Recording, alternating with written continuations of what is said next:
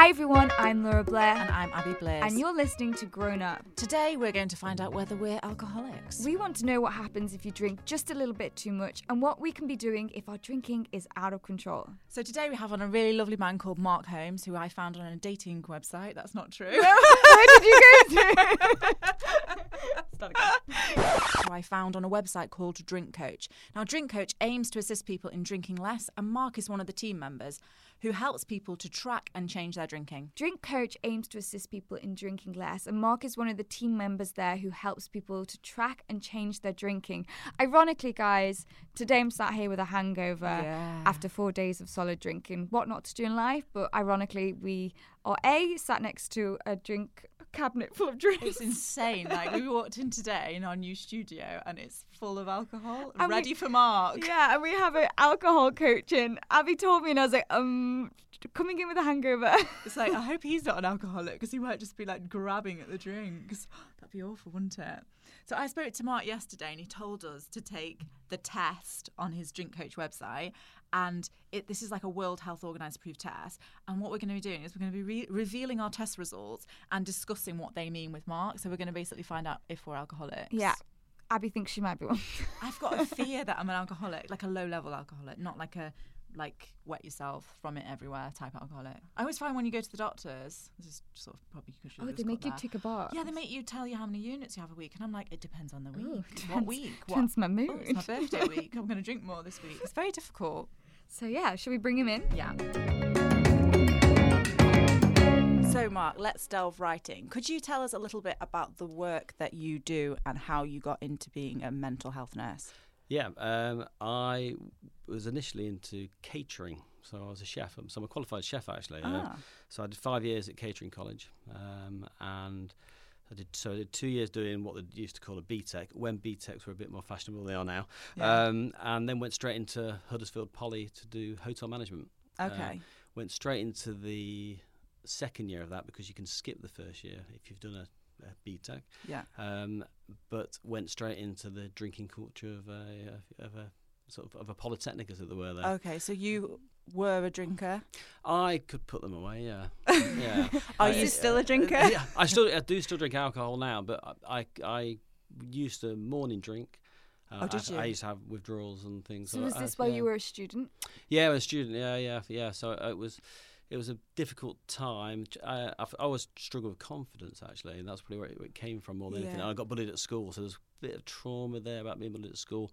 So I used to get bullied so bad at school when I was 15. I used to see the reflection back of my face used to distort, and I used to get that kind of feedback that I had some kind of abnormality. So it was really quite a lot of bullying going on. Aww. So so it really knocked my confidence. So the first girlfriend I had was when I was 19. Really? Yeah. So it was kind of that. It really kind of hit home, and that's the time I was drinking quite heavily as well. So actually.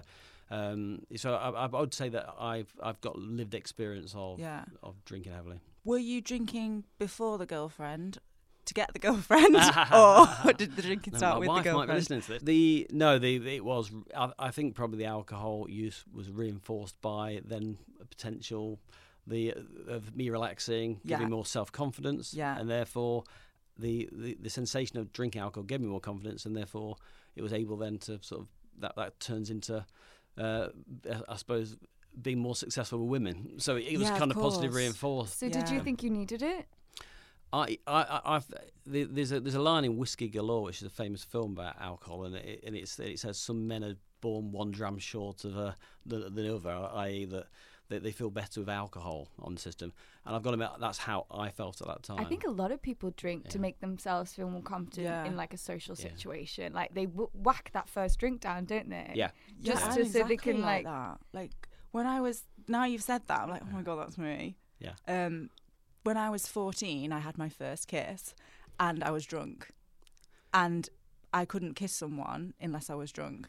Yeah, that's interesting. I've progressed since then. No, I just kiss everybody sober. But yeah, for sure. And also when we used to go out a lot, didn't we, in like Mayfair, and I would go and we'd all be wearing like little bodycon dresses, and we were in our early 20s, and it was all about like looking the best that you could possibly look. And we used to go in at like 11 p.m, which was actually really early, and no one would really be there. and I would feel like I need to drink because I feel so awkward.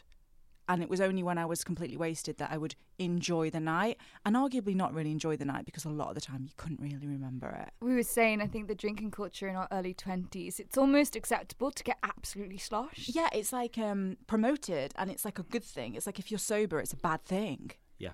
I think there's a societal thing there, but that's the thing with alcohol. This is what I'm fascinated by, is that you've all got your own experience. It's all unique to you. Yeah, an association with it in different ways. Yeah. What I found strange, so I had to give up alcohol because of I was on Roaccutane. It's a drug for your skin, so you have to give up alcohol. So I wasn't allowed to drink alcohol and that. And when I was like, oh, I'm not drinking, and when I said this to people, I could almost see the disappointment in their faces, because I feel like if someone's drinking and you're not, they feel like you're not up for a good time. Yeah. Whereas you can still have fun. I feel like that's what we as a society need to promote, to alter, definitely, that like you can have fun without alcohol. It's crazy.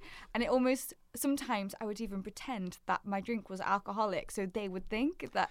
Yeah. To make other people feel better, basically. Yeah, well, just how interesting that thing that was. I grew up in a household with lots of alcohol around, and I cottoned on to the idea that it's not just about the drinking of alcohol that makes people have a laugh. And I used to spike my mum's drink in reverse. So I used to get some whiskey. She won't like me for saying this, but I used to get whiskey and put it around the top of the glass. And when she used to drink it, she thought there's alcohol in it. Yeah. And I used to watch her get more and more drunk throughout the evening. So like the placebo effect. The placebo effect, and because I didn't like them drink. People when you're sort of teenager, you don't want your mum and dad to embarrass themselves. Yeah. And I used to serve the drinks, and I used to serve them basically placebos. So you've always been a little bit sneaky, but also trying to help people not drink. Yeah, it's interesting. Yeah. It's like innately in you. I also worked in a bar, and I didn't do this, but where people, that was also done behind the bar as well, as a bit of a con. And people used to say, I've put a strong one in there for you. They'll take a sip from the glass, and because you can taste the alcohol around the top of the glass, they go, oof. And then they'll give you a tip, and also then the other person would take the money. So that I saw that happen as well when I worked behind bars in catering. Yeah, I've seen that a lot. Yeah, as well. and you watch people get more and more drunk. So that was another thing that was found interesting. Not only my own experience of the alcohol, it was then watching other people develop around alcohol as well. Yeah, and I found the whole thing fascinating. It wasn't just about. But alcohol is not just about the physical effects of the alcohol itself. There's all the other stuff that's going on. Yeah, the cognitions and the sights and smells and things, and that's what fascinates me about alcohol. So you were a student drinking heavily, would you say? Yeah, I was drinking. Yeah, I'd be drinking regularly 12 pints a day. A day? Wow. Do you think that was normal within the realms of students? Like, is that what students are drinking, or are you a bit extreme? I think it was normish, but I was probably on the extreme level. I used to watch both episodes of Neighbours rather than just the one, so I was there from probably 12 o'clock right the way through. And did you not have a hangover the next day? And I can't do that again. When I was younger, no. And that, I think that's in itself could be a problem, not having a hangover. But I certainly would get effects where I would desire a drink earlier on in the morning, so to get going again. So I was in that kind of rut. Yeah. But this was all about being stressed, and sort of that. I think the trauma of being bullied as well, and this low self-confidence as well, because actually alcohol appeared to me to be solving that. I was meeting people for the first time. I was getting a group of friends. And I was part of the rugby team, drinking. I was a mascot for the rugby team. I didn't play rugby, but I drank with them. Tell you what you needed back then. You needed to read a book called The Game. Oh, okay. No. Oh, no. Not the alcohol. No, The Game is awful. Don't read that book. It's all about pick up things from it's men. awful. Really? It's awful. Terrible book. Terrible choice. But we were saying, I go out now and I just can't hack the hangover. I feel like in my 20s I could just get up and do it the next day. Now, hangover is like a near-death experience, and it lasts 3 or 4 days. Like, it's just not the same. We can't do it as well. It's awful. I've had a couple of hangovers, like, in my 30s, where I've not even really been drunk. Whereas before I was like, I deserve this hangover. Now if I get a hangover, I've been quite controlled. And oh my goodness, they can be so horrendous. I had a hangover where I couldn't travel the next day and I was meant to be moving. I had to crawl across the street to a different hotel because I had to check out. But I couldn't actually travel home. Nightmare. Not good. And we know that hangovers get worse as the years go on as well. Why is I've that? come to that Do you know the realisation. reason? Oh my Yeah. gosh. Well, there's a few factors. One is that your body composition probably changes, so you lose less muscle. So you got less muscle normally. Yeah. So there's less of the alcohol to distribute around the body. But there's also a chemical in the body called alcohol dehydrogenase that's in our livers that converts the alcohol over to another chemical called acetaldehyde, and that process slows down during your lifetime, so you're unable to synthesize the alcohol and get rid of it as well. That so, makes a lot of sense. yeah. Some people get some people have got low levels of this naturally get this thing called flush. So when they drink alcohol, they get a red face, and that's that reaction. Oh. But the other people tend to perhaps mix the drinks a bit as well, and that can happen. Oh my gosh, this happened to me once. I wasn't drinking. I put inverted commas. Wasn't drinking. I was just being polite and having a sip. It was like a banquet, and they were bringing different types of drinks over. So there was rum, there's beer, there was vodka, and I was just like sipping a tiny bit of each and then putting it down and leaving it. Oh my gosh, I've never been so sick in my whole entire life. Listen to this story. So We're listening. I was staying at a friend's house, my girlfriend's. There was no bathroom free. I was like, I'm going to be sick. Oh gosh. So there was a lovely white kitchen. I was like, I can't be sick in the lovely white kitchen. The bathroom's full. So I went over the balcony. This is at like, I'm not even saying early 20s. I was an adult here. Oh, and I had dear. I had to walk past them clearing up my sick in the morning. I was like so ashamed of myself because I hadn't even drunk. Like, I think when you get to your 30s, you get to a stage where you know when to stop. That's what I've learned anyway. Yeah, I know when to stop now. My mum's friend, who's in her 60s, got so drunk not that long ago that, I mean, it was a few years, but not that long ago. And she got so drunk she couldn't find the toilet in a friend's house, so she weed in the cat's litter tray. Oh no. That's like, I mean, how do you do that even? I feel Imagine like that so many squatting people in have your a story 60s. like that. Yeah. But I feel like in your 20s we do this a lot. Yeah, and it seems to be more acceptable, and perhaps it shouldn't be quite as accepted. I feel like But- you got out the habit of being sick on yourself quite young, or like I was never sick on myself. I was sick the next day. I could handle my alcohol until the next morning. Like, I couldn't handle my alcohol. I was ragingly drunk, but I was never sick. I feel like in we need to public. tell the story. The story. So I used to do this quite a lot. This sums me up in my early 20s, and I'm so ashamed, and I've learnt my lesson, but it took me a while to get there. Go on, you lead.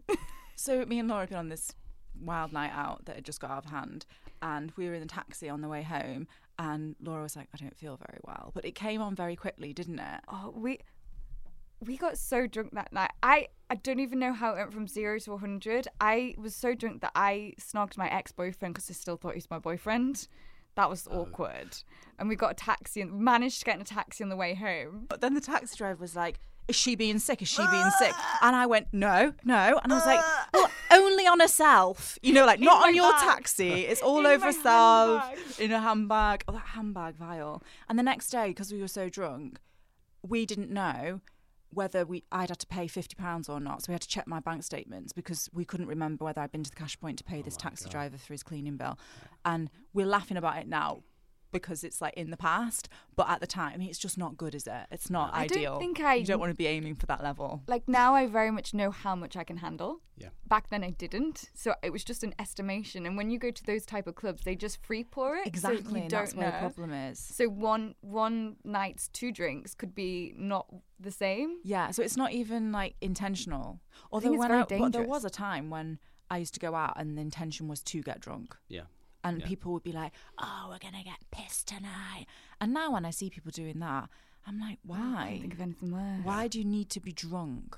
Yeah. Abby used to get Yeah. bagels in because when she knew I was on a night out, I'd be being sick in the toilet and she'd get the bagels in. So she'd sit there and hold my hair back for me. Good friend. Whilst That's a eating good a friend, bagel. Yeah, that's a very It's a bit loyal grim, friend. isn't it? So you mentioned blackouts. One of the interesting things about blackouts, and one of the reasons why we ask it, we ask it kind of generally, is that if you've got to that blackout phase, areas of your brain already is being cut off Yeah. to cope with the alcohol. So if you imagine when you first drink alcohol, your peripheral vision starts to come in. Yeah. So this is why people knock into people. Really? I didn't know Yeah, that. so you knock into people, and you get more sensitive to the light as well because your pupils aren't reacting so well. So when you're been a dark, it's certainly in my drinking days as a student. You'd be drinking in the student union, and then you go out to a bright light, and it's woof, it hits you. Yeah. Like everything's on really bright, and that is your body dealing with a toxin called alcohol, the depressant on the central nervous system. And basically, the more and more you drink, the more and more the centre of the brains have to cope with the alcohol. And in the end, if you drink some people are more prone to this than others. But basically, if you black out, that means your brain is unable to process new memories. That is not good, is it? And that's why we get rid of. That's why we ask about blackouts. So drinkers will ask about blackouts about kind of have you ever had a blackout, because of it's quite a severe binge if it happens. Now some do get. Now there's no doubt some do get more than others. Yeah. But if you have blacked out, you have been very close to it's quite severe intoxication. Really? Yeah. Just to lower the tone on the story, but sorry. Like, when you say very severe intoxication, are you talking like nearly dead? Well, the just to be dramatic. I had the pleasure of meeting Mitch Winehouse, Amy Winehouse's dad, a lovely man, absolutely. And he was telling me about kind of sort of blood ethanol levels and the blood ethanol levels that can actually that can lead to death, and it's not as high as you think it would be. So you can stop breathing at sort of 3 or 4 times the drink drive limit for some people. So there's that kind of you have to be really, really careful, especially if you've got other medications on board. Or if you're a teenager. Or if you're a teenager, yeah. And then there's other things that affect that sort of that binge as well, is that if you've got an empty stomach, you end up with a spike in your blood ethanol level rather than if you've got a full stomach. So again, the strategy we talk about, drink coaches, to eat. This is what people say, to eat before you go out. Yeah, I have a bagel now. Yeah, your bagel. Bagel soak association up, with alcohol. Yeah, bagels are the way forward. Yeah, and again, that soaks up the alcohol, and it stops when you drink alcohol, it obviously goes down the throat normally, and unless you're inhaling it, which seems to be a fashion at the moment. But what? Yeah, people are using balloons to. Have you seen that? I thought it was helium. No, tell us about that. No, it's vaporized ethanol. What? Now the danger of that is we've got a unit system in this country that actually does work pretty well when people get their heads around it. And the unit system is pretty simple. If you've got the litres of alcohol, you've got the alcohol by volume, you've got the answer. So I'll give an example. If you're drinking a litre bottle of 40% vodka, there's 40 units of alcohol in that bottle of vodka. If you're drinking a litre bottle of wine at 12%, then it's 12 units of alcohol. If you're drinking half a can of premium lager that's 5%, you halve it, it's 2.5 units. So we've got we've got an easy system there to look at units of alcohol. The problem is when you're inhaling it, there's no. What's the measure? I can't imagine inhaling alcohol. Oh, yeah, goodness. And of course, and the other thing about alcohol is, when you use that hand gel, and you get a little bit of a cut on your hand, and it stings. Yeah. Well, what's stinging is the stringent alcohol. It's the ethanol that's hurting your hand. So if you're inhaling it, you can imagine what's going on. I can't imagine that being fun. I would never do that. Yeah, it's a new sort of fashion. Oh, God. Yeah. Yeah, things change, don't they? And we know that younger people are drinking less as a whole. So we know that the statistics are that young people are drinking less. That's good. That's good. Yeah, that's good. But then you can look at the reasons why that is, which is quite interesting. And what is it? Well, doing drugs. Well, one theory could be that there's more drugs around. I mean, the nice theory is I'd like to think that we're doing a really good job at getting health education out there on alcohol, and I think that is there. I think there's a part of that. The other reason why on these exit surveys where they're looking at why young people are drinking less is about the gram. It's about Instagram, not the gram of drugs. It's Instagram and Facebook, and they limit their use of alcohol because when you're doing your bagel and your taxi, if we go back perhaps sort of if we bring it forward to now, there's a chance that will be put on Instagram. Because I couldn't have done because we're so old that we're doing that. I wasn't suggesting that. This is crazy. Yeah, because obviously if you videoed it and you saw yourself back, you'd be like, what the hell? Yeah. Like we never got that chance to see that. I actually think also if you did see it, it would put you off doing it again. Yeah. Because I think sometimes you think, gosh, thank goodness there's not a video of me drunk. Yeah. Because... Well, I have flashbacks still of my behaviour, as in, I just have flashbacks of, when I was dancing like that in a nightclub, and I remember being absolutely ratted, in the bad old days, and then, let alone if there was a video of it, and then that video you could actually be sort of, someone could be sort of put your name on it. And because you've got jobs on the line and stuff. Yeah. If it gets into the wrong hands. Yeah, you could wake up in the morning with lots of notifications saying, looks like you had a good night. Yeah. So that's another reason why apparently it's another reason why young people are using less alcohol. So at what point did you... So you were drinking a lot, and at what point did you think, I need to do something about this? And what did you actually do to get yourself back under control? I failed. I withdrew from college, so I went to Poly. I left at Christmas. I was meant to complete in the May just because I couldn't couldn't cope with it anymore. I knew it wasn't coming back, and I was lucky enough then to go back to a supportive family. Yeah. And I guess I weaned myself off over the next kind of few years, really. It kind of not deliberately. Yeah. Not because I didn't necessarily see I saw other people seeing a problem, but I didn't see particularly a massive problem. So even though I knew I was being kicked off the course, type of thing. So there's that lack of insight. When you look back, you think, well, it's obvious. If people listen to this now, they're going, you got kicked off a course. What do you work more? But actually, it wasn't. I didn't think it was to do with that. I thought it was to do with more. Do you think that's a lot of people's problems? They don't realise that they have a problem. I think that really can be a problem. It's easy. Hindsight's a wonderful gift, isn't it? Yes. And we'll do this all throughout life. You say I'm nearly 50 now, and you look back at lives and you think, oh no, did this then, and it's always a wonderful gift, isn't it? When you're 28, you think you're an adult and you can, you're brilliant, you know everything, and then when you get to 38, you realise, oh god. Yeah. Do you know what I think as well? We all think we're invincible when we're in our early 20s. Now I'm like, definitely that much alcohol will probably kill me. Yes, yeah. It could, I'll definitely, if I went anywhere near the amounts I was drinking, it would kill me probably. Yeah. So how did you get into the job that you do now, and tell us a little bit about what you do? So I was doing my nursing, went into the substance misuse field, and I worked in primary care, so in GP land. I worked in hospitals, so I did 7 or 8 years in a hospital dealing with people with alcohol misuse problems. Found that really, really interesting. I then worked with people who the system had written off, the really heavy end drinkers, the people that when you talk about alcohol, you're thinking of the Father Jacks from Father Ted kind of character, that kind of heavy end. Yeah. And obviously they've all got a narrative and a story to tell. And there's a lot of trauma in those people. They're choosing to making a choice about the drinking because of that trauma. So that I found that really fascinating as well. And the idea is that we, as a society, sometimes we wipe the slate clean of these people and say we're not. We can't touch them. There's nothing we can do for them. And I'm still in contact with service users who've had liver cirrhosis at the age of 38, and they're now 14 or 15 years abstinent from alcohol, doing really, really That's well. Awesome. And this would be a person that we've written off. And so you realise you can help people from that point of view. But then the other question is, so you've got the heavy end people that are in and out of hospital, etc., and perhaps been in contact with the police and all those kind of stereotypical things you think about around alcohol. But you've then got the other people that we find it hard to engage, which are your working people working age, women.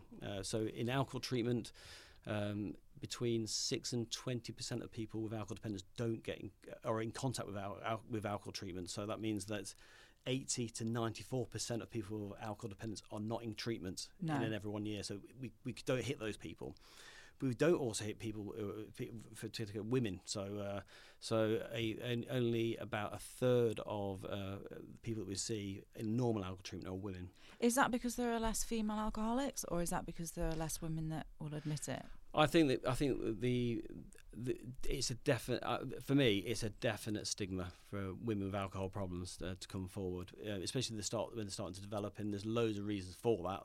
You've got the societal norms around women drinkers. You've potentially got some family, the family network as well. There, that actually, if I've got a young child and I want to ask for help, will take my way? That's the casual thing. What will people think of me? There's a time thing as well. So there's a lack of time. If I'm offering you an appointment at 10 o'clock on a Monday morning, that may not fit very well in one eye with your work, or actually with your day-to-day running of the house. That sounds a very stereotypical thing to do, but I think women do have a lot more pressures than men in that area, and so there's less time constraints. And now the drink coach being able to do things online, that's the really interesting one, because you can actually make an appointment virtually straight away and see one of 8 drink coaches. You can see the names, so you can do a bit of gender. Before we get into this, can we just explain what your company is? And tell us about Drink Coach. So it's run by a charity called Humankind, and so it comes from a good place. And I suppose that narrative that I was talking about about that we're trying to engage people who wouldn't normally engage in normal alcohol treatment. We're not after people who are alcohol dependent, although we will give advice and signposts for those. These are people who are they score a certain amount on what we call an alcohol use disorders identification tool, which is that on the website. test that I've done? That's the test. Okay, so me and Laura have done the test, and Laura Yeah. passed with flying colours. Oh, did you? Good on. But I wasn't basing it on this week. This week's been bad. It's been fashion week, and I've drank every single day for the Okay. past 4 days, Yeah, including last confession. night. Right, okay, right. Confession here. What score did you get? I got 1.5, but I think based on this week, I'd probably be a lot more than okay, that. right. But I go through stages. I just don't drink, and then suddenly it'll be like, right, I'm drinking this week. Then Yeah. I'll have 4 weeks off, and then I'm like, Yeah. oh, I'll drink again this week. And this test is like a World Health Organization approved sort of test, isn't it? It's not like one we've invented, and it's, Yeah, it's so not like a naff No, it's gimmicky test. It's 10 questions. It takes about 2 or 3 minutes, as you've found, and it gives you a score out of 40. Yeah. So 40 being the most severe, and it asks questions about your consumption, Yeah. about some of the consequences of your drinking, some of the physiological sort of ones as well. You know, about morning drinking, etc. Or if the doctors or nurses or family member have advised you to cut down on your drinking. So there's some consequence stuff there as well. But yes, it's World Health Organization. Validated tool. It's used in A&Es, it's used in GP surgeries, it's used all around lots of different settings. We're after the people who are just in the middle of that sort of phase, about 20 and under. So Okay. so not dependent. So Yeah. anyone who's around that 20 and under mark. Okay, that's me. Yeah, so we got right. So, Not 20, under 20. Yeah, so we got we've got an app, Drink Coach app. So that's all related to this, and a website. So the website's where you can take the test. Yeah. So basically, guys, you can go on it and see if you're an alcoholic, right? Yeah, actually, no, maybe not alcoholic, but let's not use that word. Yes, no, use that word. Yeah, I'll tell you Yeah, off for that word. I think everyone who listens to this, because I'm really interested, Yeah. should send us their scores. Like, find out what your score is. Mine was 1.5. That's very 4 out of Amazing. 40, is it? It's But as I out of said, 40, not based on the past 4 days. Yeah. So, well, I won't ask. No, I'll tell you. I'm happy to go. tell you. So I did mine, and I found it really, really hard to do because Yeah. the question that I struggled with was how much do you drink on the average drinking day? And I was like, oh, God, I don't know. And so I just sat there and I thought, okay, I'll go for maybe slightly higher than what might be the average because I wanted to see how close I was to being an alcoholic. So I was like, I'll just go for like if I've gone on a night out. So I think I put down like I had like 2... I don't know what because it has different measures, doesn't it? I had 2 like Prosecco-y type things, but like the larger, but not a bottle. I put 2 of them in, and then I put 2 double vodkas. Even though that's not necessarily what I would drink, I was trying to get like a gauge, which I think came to something like 6.9 units. Okay. Is that correct? Yeah, Does that sound about right? Yeah, you bingey kind of. Yeah. Yep. So we're in the binge zone with Yeah. that amount of alcohol, and it came back with the score of. I'd be on the floor when you'd be with the bagels after that. Yeah.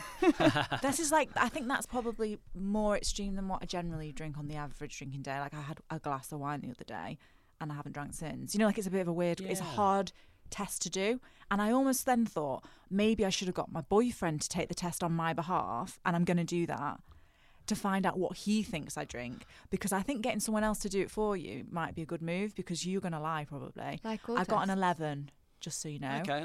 Okay. But I also did the extreme end of things of when I used to drink a lot. Not a lot. Yeah, a lot. When I was younger. And I was like, I'll do like what I think maybe I was drinking. But it's really hard to remember because this is probably like 10 years ago that I drank like at my peak.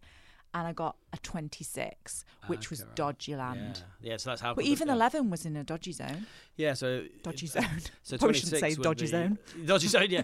When you're younger, I think it does sometimes slant to the higher level. Cause we use this quite a lot at universities, and you tend to sometimes with younger people because they're experimenting with alcohol and the more free time on the hand. And the other thing about one of that consequence of your drinking. So have you ever failed to do what you should have done the Yeah. day Yeah.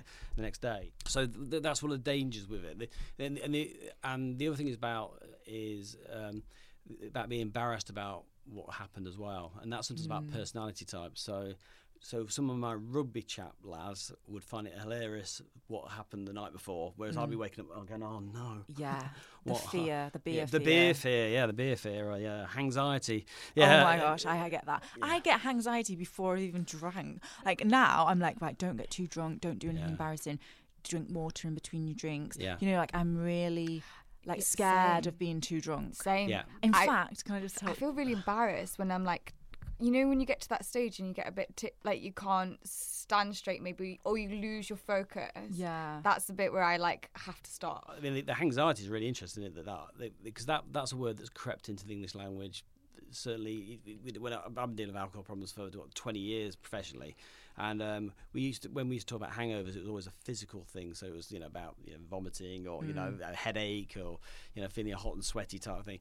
But people wouldn't talk about the mental health side of hangovers. Yeah. But I used to always talk about it because it's something that I'd experienced, that it was the anxiety. It was it's a depressant, right? Yeah, it's a depressant. 100%. Yeah, it's a depressant. Remember, when it's a depressant on the central nervous system. But because of the way it acts on the brain, you get these increases in serotonin and some of these feel-good sort of chemicals. You get a crash the next day. So what I always teach: what goes up must come down, and what goes down must come up. So unfortunately, although in the short term you get feel less anxious when you're drinking, the next day you get the bounce back. And that's the anxiety. That is the anxiety. I'm a big sufferer of anxiety now that you've said that. And do you know what I do when I have anxiety? So when I've drank far too much, which is nowadays 2 glasses. Just like a 1 on the scale. 2, 3 is like, whoa, big night for Laura. I will go to the gym and do such a hardcore session that it's like punishment. Like, I don't know what it is, and I'll get my PB on my bike. See, if I had a hangover, you wouldn't catch me in the gym. But I only do that because I feel so bad. Like, I feel like I'm being unproductive. I feel like I've really let myself down, so I have to go make it up to myself, like, to fight the anxiety. Anxiety, burning off that kind of nervous, that nervous because energy. It makes me feel really bad. It makes me feel sad. Sad. Yeah. There's definitely, so you've got although you've got depressant effects of drinking alcohol, as in, I don't want to talk about that. So that is the kind of the less anxiety and feeling more talkative. The depressant effects the next day or the day after can kick in. So this is the beer. And my daughters use the expression beer fear and anxiety. And as soon as I heard them say that, I thought, oh great, it's actually being talked about more openly. And that's I think one of the biggest reasons why people aren't drinking as much. Certainly in my daughter's friendship group, is that they have their fear, the beer fear, like you're reporting. It's kind of been identified as a real thing. So it's really, really interesting how things change for the positive. Yeah. I really wish the association with like us as a society, when we think of having a good time, like a party or a celebration, there is always alcohol, and it's like one of the biggest drugs, isn't it? Yeah. The most dangerous. Haven't more people died from alcohol than any other drug? It's about 7,000 to 8,000 people a year in this country. So why is it why are all the other drugs banned? Yeah, now we could get on to I feel like they should put, you know how on cigarette packets they have like that warning where it's like a disgusting picture? Why did they not put that on alcohol? Well, money. Make a lot of money from it. They make a lot of money from cigarettes though, don't they? Yeah, true. I mean, with the labelling, I think the starting point would to have units of alcohol on all labels and also ingredients on all labels as well. It's one of those amazing things. I know it's odd. We've got a kind of we happen to have a drinks array there. Yeah, we do. We're alcohol podcast. We're surrounded by alcohol. Yeah, but if you have probably someone puts a Soul alcohol podcast, we'll get a little alcohol in for them. But if you look at if you look on one of those bottles, there'll be rarely any ingredients on there. And I've always found this fascinating with alcohol is that we can be. I don't eat meat. I'm one of those dirty vegans myself. You look on what the side of a packet is, and you look and say, oh yeah, that looks okay. On a bottle of wine, it doesn't tell you what's in it. If you're vegan, you have to look for if it's vegan friendly. Yeah. But actually, it's not about just being vegan. You don't know what colourings are in it. You don't know, and we don't do that with alcohol. We drink poison. Yeah. And isn't that crazy? I've got an app as like a social thing. Oh, let's go drink some poison today. And if you say no to drinking poison, oh, she's not up for a good time. Yeah, and it's like, well, actually, we've got the wrong way of thinking about this, I think. Yeah, there's some really good there's Soberistas now and Club Soda that really promote alcohol-free nights out. And I think the Sainsbury's have got an alcohol-free pub in London opening up soon, I think. Oh, really? Because that's another thing. When you are not drinking, you go to the pub and there's like, what do I drink? Lemonade, Diet Coke. Oh, I could have a J2O. Like, there's not much of a facility there for they're not really giving you much of an option to be sober. Like, I think it's could do getting better. more. Yeah, New York were really good. They do cracking mocktail in New York. Do they? Should go. New York are ahead of us. Yeah, so you got mocktails, and then there's some really nice alcohol-free beers that have moved on from the sort of real. My dad loves an alcohol-free beer. Yeah. Does he? Yeah. Talking about my dad, or like not just my parents, but like that generation. Yeah. Tend to have a glass of wine a night. It's like they have the tea, they have a glass of wine. Probably like 50s onwards, I'd say. Yeah. Is that a bad thing? Is that like, what is that? I mean, I'm always very open with the drinking. I'm not anti-alcohol. It's certainly not anti-alcohol. So is it a bad thing? It depends on. I always, when people come to the sessions, I always looking at what the reasons are behind the drinking. Why are they doing it? Is it habit? Because if it's just habit, if they're not enjoying the glass of red wine or white wine and just doing it out of complete habit, not enjoying it, not really challenged it. It's just like a kind of normal behaviour they do. The other thing to say is that some people, because alcohol is a depressant, your brain actually works a bit like a seesaw. So actually, the more alcohol it adapts basically. So the more you press down on the depressant, the more it then counterbalances that depression with some of the faster chemicals, and that's called tolerance. So you end up getting a tolerance in your brain. So that glass of wine doesn't hit the spot anymore, and therefore you can move on to. I'm not gonna lie, I really tried to build up my tolerance this year, because I stopped drinking for 4 years, just didn't want to anymore, just stopped, don't know why, no reason, and then my tolerance was rubbish. I would get drunk after like a sip, so I really tried to build it up, but isn't that bad? That you're built, you should just be like, so I can fit in with the norm and have like 2 drinks or 1 drink with like a meal, so I wouldn't be that person that's drunk off like a sip and like on the floor, because that's what I was. I couldn't tolerate it. And it's interesting because you're really talkative, aren't you? As in that's in a nice way that you'd suggest that you wouldn't need alcohol to have a night out. Oh yeah, not at all. Like when I didn't drink alcohol, the only big deal for me was other people's reactions to it, because I don't think I'm personally any different, except when back in our 20s when I was sloshed. Don't do that anymore. There's no big difference between me on alcohol and me not on alcohol, so I just do it to like, it's a nice environment in it, isn't it? Go for a drink, let's have a catch up. Yeah. But it seems so wrong. Yeah, it's interesting, isn't it? So it's nothing to do. Is it to do with the taste as well, or with you? Is it, or just the? You don't like the taste, no, do you? I don't like She taste. ruins wine with lemonade. So might as well have a glass of lemonade. It's outrageous. I almost not red wine and lemonade. I think I think there's this big generation. There's this kind of trend of like the fitness things. Everyone's juicing, vegans. Almost want it to become so big that you go out for a juice instead of like a glass of wine. Yeah, I think I genuinely believe that younger people are drinking less. So I think it is becoming much more socially acceptable to not drink.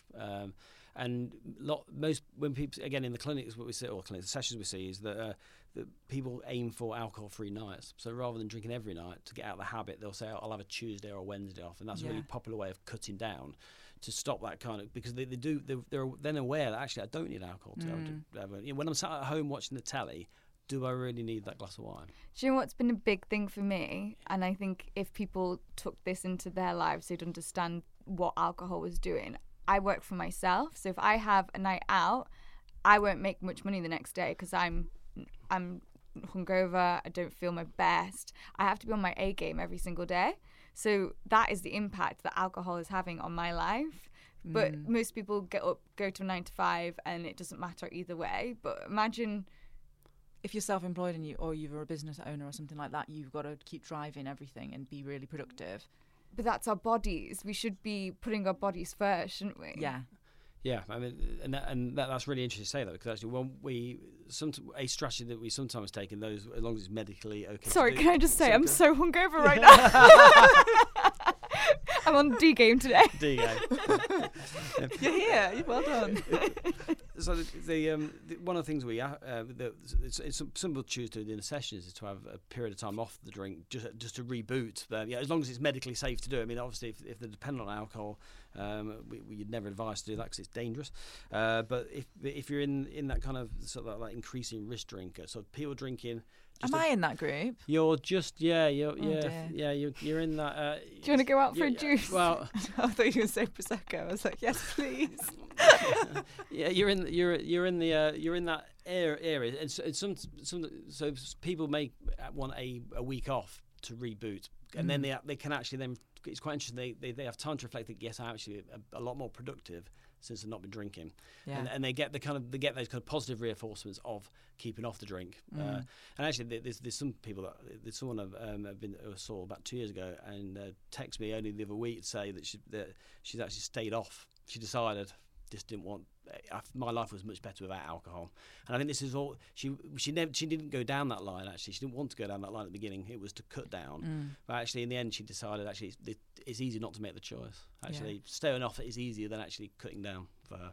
Do you know what I think happens as well? I feel old when I drink alcohol. It stops me these days. Gets me wrinkles, so I stop drinking. There's another absolutely. Another reason why people are not drinking as much alcohol, in all ages, is the calories as well in alcohol. Yeah, it makes you fat and old. Well, yeah. There's a happy. There's this thing called a tipping point, or the tipping point, and this is done by Slimming World actually. And what they showed was that if a woman drank around about 8 units on a session, and a man about 10, roughly.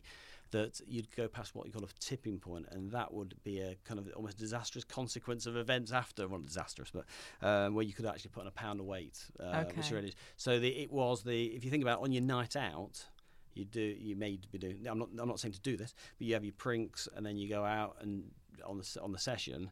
So you've had your units. They've all got lots of calories in it. Yeah. And as we always say, there's in ethanol, a unit of ethanol is the same as a measure of cream as in calories. So it's the same. So and then on top of this, we come home and eat. Exactly. This is the tipping point. So cheese, chips. Oh yeah. Yeah, exactly. So you're actually then you get the hunger pangs, and also the where you and your resistance gets lower to doing all kinds of things you wanted to do, and one of them is to perhaps go for a quick kebab or I'm drunk. And then the next day you don't do anything because you're so hungover. Absolutely. You spend your time on social media, in front of telly, or on, so it's really unproductive. You don't go to the gym, and therefore this is where the potentially putting a pound of weight on if you've gone past this tipping point. And it's a research based part of what Slimming World do. So it's just quite an interesting. That is interesting. Yeah. I'm below the tipping point on my extreme day that I talked about. This is good for you. Yeah, but I still feel quite chubby. No. One of the reasons why I wanted to do this podcast is because, like, me and Abby, when we talked about it, we were like, I wonder if we drink too much. Do we drink too much? And I think a lot of people listening will probably be like, after this, Am I that be person? Like, yeah, shall I go do that test? Should I change my lifestyle? Just maybe like I question whether they should change their lifestyle. Like, could they make it better? I don't know. That was the reason, because I thought it was really interesting. We're good. We're good. We're not there yet. I'm on the edge. Well, Abby maybe. We're having words for Abby later. I've improved. I've really improved. Oh gosh, I've improved since my early 20s. So much. I wonder.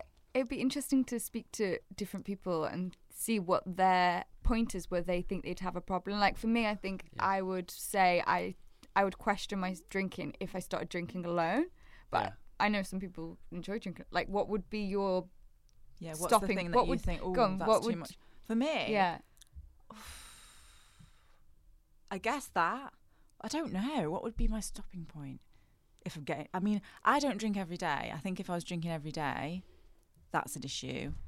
And I can always function as well. I feel like I'm kind of under control, but I don't know what I would be like, that's too much. If people were saying it to me as well, if someone's saying it, sometimes my boyfriend will be like, you drank a lot or something like that. That sort of thing's like, that triggers me to like panic. But he drinks quite a lot as well. What would be your stopping point where you'd think, hang on here, I need to sort this out? If it's a problem, if you think it's a problem, or someone else thinks it's a problem, it's a problem. Yeah. So it's you may not see it as a problem to you, but actually if someone else sees it a problem, it's probably a problem. It's probably a problem if someone else says it. Yeah. Can I just say something? Yes. Just remember something funny. When I was a lot younger, I went home and my mum always had this habit of like. My mum liked to drink. She liked to wine. She was never sometimes she was drunk, but she wasn't like a really, really big drinker. But she was probably in her age group quite normal, where they drink nearly every day, but like 1 or 2 drinks. And she would like always greet me with like wine.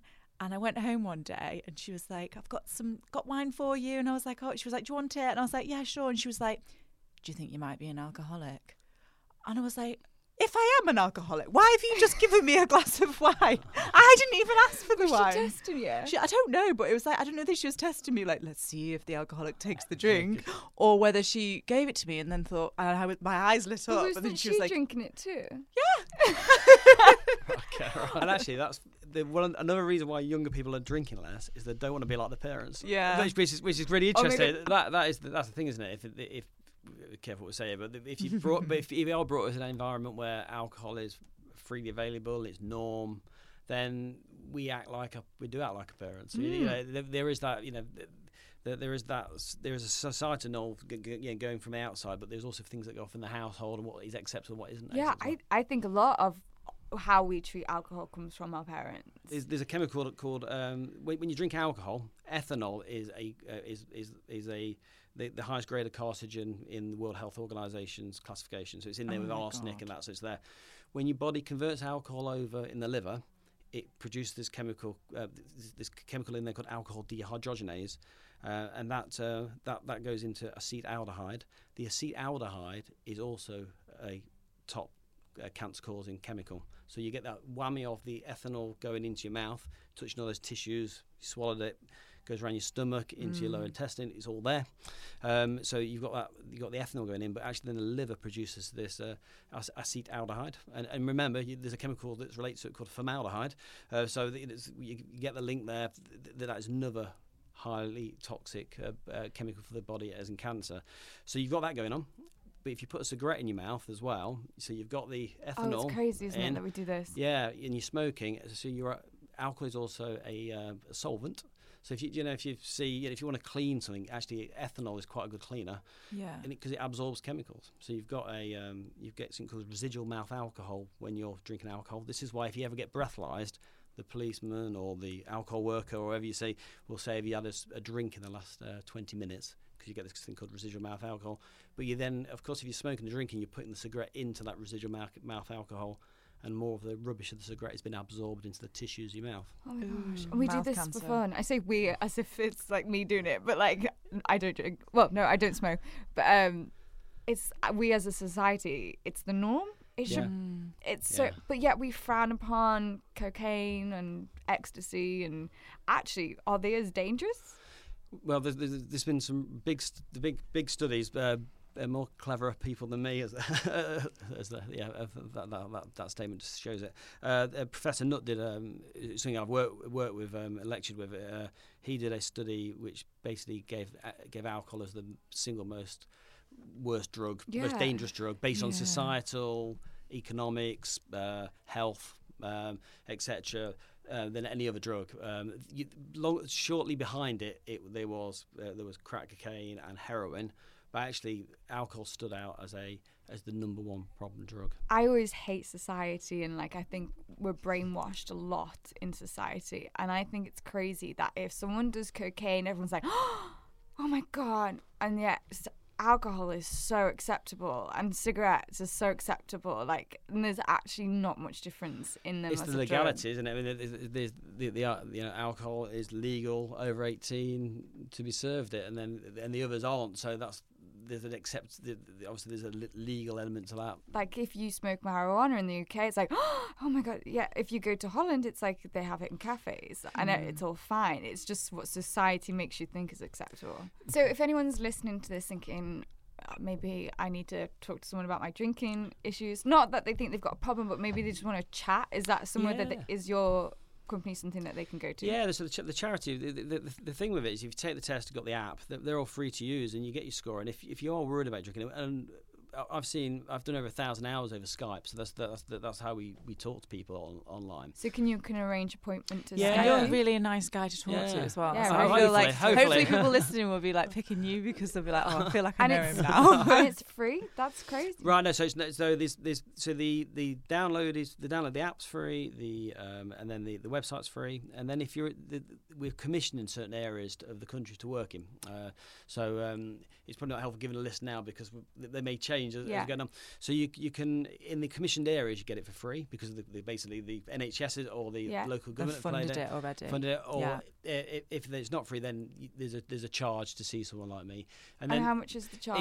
It's £55 a session, okay. And what they're looking at is 4 to 6 sessions we normally aim for. So it's 4 to 6 sessions of what they call brief treatment. So lots of people just have one appointment actually, and 2 appointments, because what they're wanting to do is explore their relationship with alcohol. They may think that they score quite highly on the audit and actually think, I need to check this out with someone. My mum and dad were big question we have is, my parents both were heavy drinkers, and I think I'm going down that line myself. Remember, if you cut down drinking too much too quickly, you can die.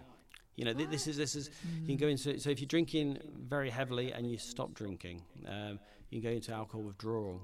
And what kind of level do you need to be drinking at to be at that point of like that withdrawal will be an issue? Yeah, it's a really good question, because I've done over 6,000 assessments in my time, and it really is a personal thing. So I've had people who've been drinking a bottle of spirits a day, and we've given them some detox meds just to calm the symptoms down, but they've actually done it okay. But that's not the norm. That's not the norm. But I've also had a mature lady in her 70s, and she was having a bottle of wine a night, and she was really suffering, and we needed to give her a lot of medication. Now, that may be... What would the withdrawal symptom be like? So, typical withdrawals tend to happen... They can happen when you are drinking, if you're very heavily undependent. So, people say the alcohol withdrawal, you have to be careful to think about it. It's when you stop drinking. For some people, they start getting withdrawal symptoms whilst they're still drinking, if they don't keep the levels up. And this is the horrible thing about alcohol problems, actually, in my other sort of clinical side, is that if you can imagine you're a teacher or come into an office, you've got to be productive. Because you may remember, there's lots of people out there that are being very productive despite their alcohol use, but they start getting withdrawal, and therefore, so the first signs are a bit sweaty, the anxiety. So anxiety, sweats, and mild hand tremor. And of course, if you're doing a job, even if I came in here and you didn't want me, I was thinking, oh God, don't look too nervous. But actually, if I was in withdrawal, I may take a drink just to take the nerves, the edge off. Laura's looking at me. You want to tell that We've story, told it don't too you? many times. We've told this this story podcast. too many times about me drinking alcohol before going to the X Factor. But anyway, we won't go into that. Yeah. Okay. Well, then these kind of but these things are these. I remember talking to a lecturer who said to me that he drank a certain amount before he did any lectures, and you think that's not it's not a good thing to be It's great. This is the placebo. Is it called placebo? Placebo Because you effect. probably wouldn't need it. It's just you think you do. Yeah, I mean, there's definitely a physiological thing going on there, but at the same time, it's about there's definite psychological effect of the drinking of the alcohol, and the association, and an expectancy. The thing that we work with people on is alcohol expectancies. So if I said to you the word, in fact, this has changed recently actually. But if I said to you, how does gin make you feel? Now people say, well, gin makes me miserable. Yeah, that's the old thing about making miserable. And there's the evidence base is that it may make people miserable, but it's a psychological construct. Gin is just a grain alcohol that they add flavourings to. There's nothing in gin that we know of that's going to make you any more depressed than vodka. Oh really? So I didn't know this. It's about expectancies. So there's another lager that I won't mention, but it's coined wife beater. Is it Stella? I'm not talking about wedding products, but where there's no go there. But there are products out there that are associated with certain sort of reactions. Yeah, whiskey makes you frisky. Yeah, and but these are false. These are false. Brandy makes you randy. Yeah. But these are false these are just expectancies that are societal, and they're false as well. There's no. Oh really? Yeah. So it's not actually like that. Well, psychologically, they're champagne drunk, is that not a thing? Well, champagne drink's an interesting one, because if you think about when you drink champagne, normally, unless what normal people drink champagne is a celebration. Normally, in toasting at a wedding, a reception, you're normally very hungry then, aren't you? So because it's normally you've had the service, you're thinking, God, here we go, thank God that's over.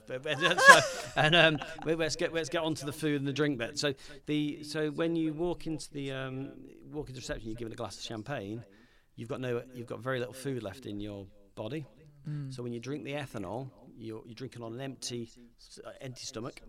And therefore, you're going to get that spike in ethanol in it. So that's one of the reasons why it goes in faster. And the other thing is it's got bubbles in it.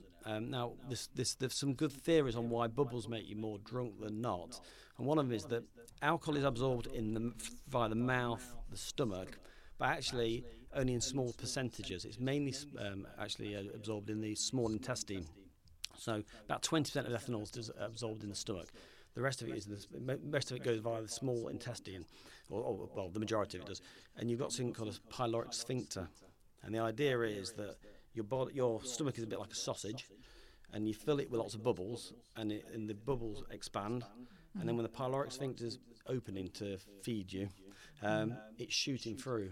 So it's shooting the ethanol through, or the alcohol through, faster than it would do. So you get faster gastric emptying. Okay. So you've got this. So the other thing to say is that when I mentioned that chemical alcohol dehydrogenase in your liver, you've also got it in your stomach. So when you eat with and you've got a full stomach with alcohol, so you've got a full stomach, you drink alcohol, the food and alcohol mix together, and your stomach starts absorbing some of the alcohol and breaking some of that down already in your stomach, and then it gets you through to the small intestine. If you've got very little food in there, such as when you're drinking champagne, it's actually going straight into the stomach. It's not holding around there long enough, so it's going in faster. Okay. So key is to eat. So the key is the bagel. The key is either not to drink the alcohol, is to turn down the champagne, but eat. Eat's a big one, and of course there's other effects of having a spike in your blood ethanol, and that is one of control. About you're talking about your kebab and your kind of etc. Once you've got that spike in your blood ethanol level, and we talk about this in the sessions about trying to find out your kind of tipping point in the spiking. That some people feel like they lose control at a certain point of intoxication, where they find it harder to say. Yes. So they set off in good intentions. After 2 glasses of wine, they'll be fine, but it's on the third one that they actually then they struggle then to rein it back in. That's me. Yeah. So that's interesting. Yeah. So the tipping point. The tipping point. Yeah. The tipping point of yeah. And we explore with people about that tipping point. So it's trying to look at. Via doing drink diaries and a bit of kind of getting to know them about what is that tipping point where you start to feel like you lose control, because actually that's an area you can work towards. When I obviously, because I work for myself, I have to be careful. I started, if I went on a night out or a place where we were socialising with alcohol, I'd buy a glass of wine and a bottle of lemonade, and I'll just have the one glass of wine and just keep filling it up till. So it looks like I'm almost fooling myself that I'm drinking, but actually towards the end of the night I'm just purely on lemonade, but in my head I'm still with everyone else having a good time. So I've had a little bit of alcohol, but most of it lemonade. That's been a really good trick for me. That's a great strategy, and absolutely that's one of the kind of, it's getting over, again, we're looking at what happens in the sessions, is that looking at the kind of social norms, as you're highlighting, is that it's the fear of ordering a non-alcoholic drink. We shouldn't be like that, but we have to accept that for some people it is like that. So little tricks of ordering a soda with lemon and in a tumbler with ice. If you've gone to the bar, no one's going to know that there's no gin in it. Yeah. And you might, and sometimes you never want to lie. But people don't question it. They might say, for me, I encourage people not to lie. But if someone says to you, "Oh, what are you drinking there?" and you go, "Fancy a summer drink," and they'll presume it's gin and tonic. Yeah, and I know it's really bad, and there's probably a lot of people sat there thinking, "Oh gosh, we don't need to lie about this." But when you're in that situation where you're classed as the party pooper, and you're like, "No, I just don't need it." It's sometimes easier just to fake it. Yeah, it's different personalities, isn't it? I think that's the other thing. Everyone's got that unique relationship with alcohol, and for some people, you'd encourage them to hit it on the head and say, for some people, they're quite happy saying, actually, no, I'm having an alcohol-free night because I'm struggling at the moment. I'm actually not. They don't have to say struggling with alcohol, but I'm struggling. Actually, I'm struggling. I'm struggling a bit with mental health at the moment. And people, some of the people see actually are quite happy about saying that. Whereas for other people, it'd be going, "Oh my God, no, I couldn't say that." But it's about your own kind of relationship. From the other perspective, there's nothing worse than being sober and seeing someone go from sober to 5 glasses down. You're like, "Oh God, is this what I look like when I'm drunk?" Yeah. Well, that is the. And they've got the chats, and they're really gone, and you're just still on that zero. Or you're like, "Oh, I'm driving everyone home." They're like, "Oh, we love you." Yes, yeah. Well, that's the other strategy. Become the favourite. Well, thank you for coming on today. It's been really enlightening. and I'm definitely not going to drink for a while. Yeah, it's really made I me love want the to not irony drink. that it's been a really hardcore week for me. So guys, thank you so much for listening to us today. If you do listen, send us a screenshot, tag us on Instagram. We'd love to see who's actually listening to us. And I really, really want to know your results on the test. Yeah, so send send us. us your results on the test and follow us at grownup_official on Instagram. Yeah, and we'll see you next week. Bye-bye. Bye.